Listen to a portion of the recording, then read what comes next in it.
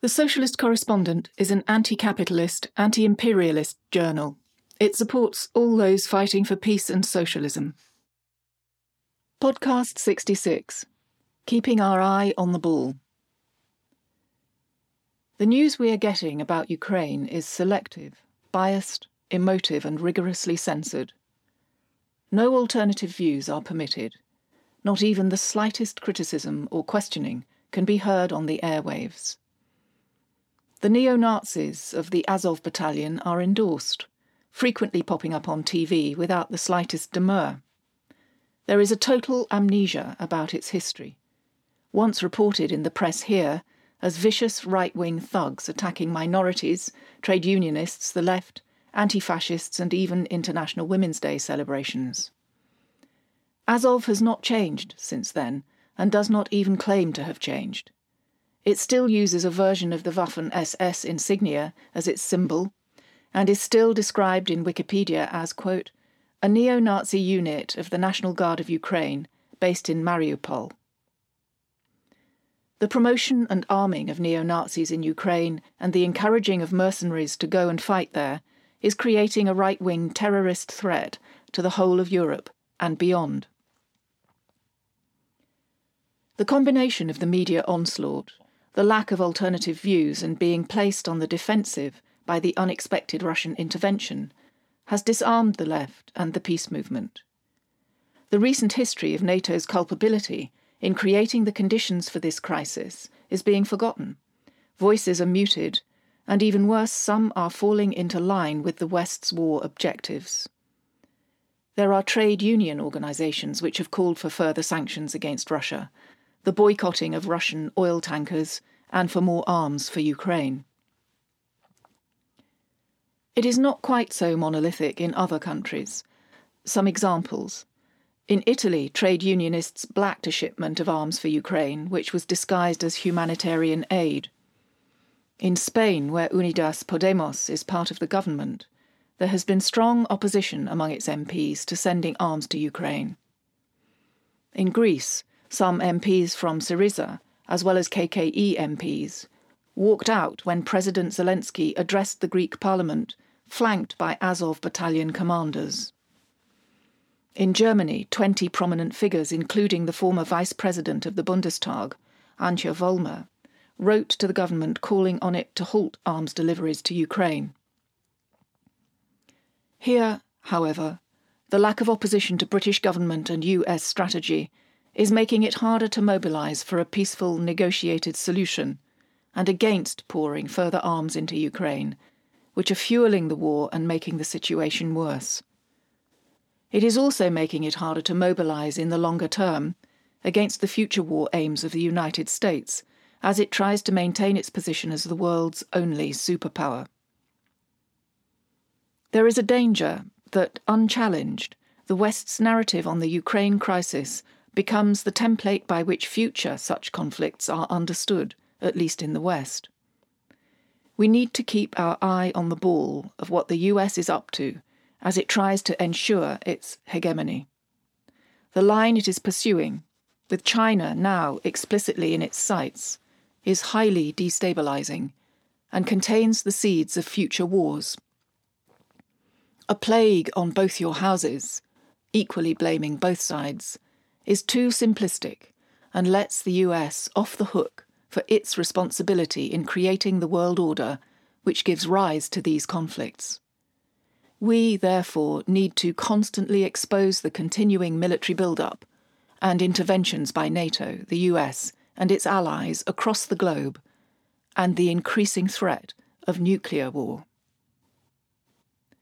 Alongside that, it will be necessary to challenge the narratives that will be used to bolster the argument for war, like the selective demonisation of other countries and their leaders. That doesn't mean to say that these will be good people with progressive governments. But let's face it, that is not the criteria for US hostility or support. They are happy to promote alliances with the likes of Israel and Saudi Arabia. While the media here heaps opprobrium on Vladimir Putin, the war criminal Tony Blair gets a knighthood. So we need to ask, Why are they focusing on some countries and not others? And ensure we are not sidetracked by the story they want to tell.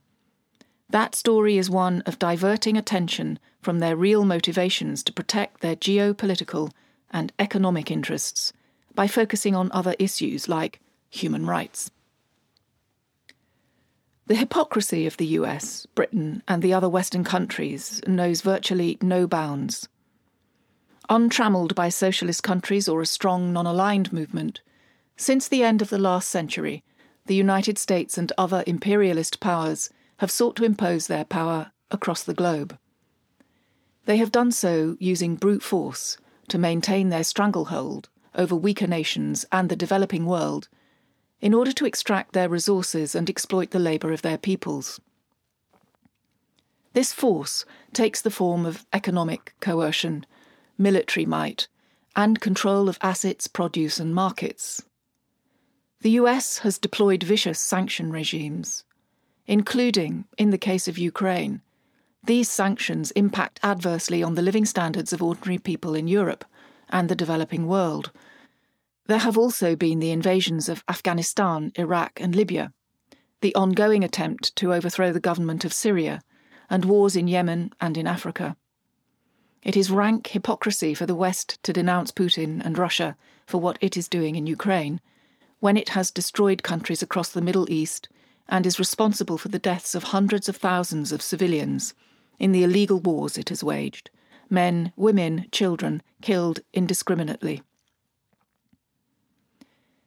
However, the United States' unipolar world in which others have to bow to its power, including its allies in Europe, has been challenged in recent years, not just by smaller countries in the developing world, but by bigger powers who do not wish to be dictated to by the US. This includes China, Iran, and Russia. They are very different sorts of countries, and in different ways have challenged the US world order, undermining its global power. This is completely unacceptable to the United States and is at the root of tensions across the globe. The US is deeply concerned about these signs of independence. Even with its most determined efforts, it has failed to bring many countries of the global south into line over Ukraine. Many have refused to impose sanctions on Russia, including Turkey, a NATO member, or to back the US at the United Nations. We need to argue for respect for the sovereignty of other countries and their right to independence from the United States in world affairs. There need to be peaceful solutions to tensions and differences, including an end to the widespread use of sanctions by the US to enforce its will. If this does not happen, then there will be more Ukraines, more war, and more suffering. A lot of things could be said about Ukraine, but some effective immediate demands might be as follows. 1. No to sending more arms to Ukraine and no to arming neo-Nazis and mercenaries. 2. Government cash to alleviate the cost of living crisis, not for war. 3. For a negotiated peace in Ukraine. And 4.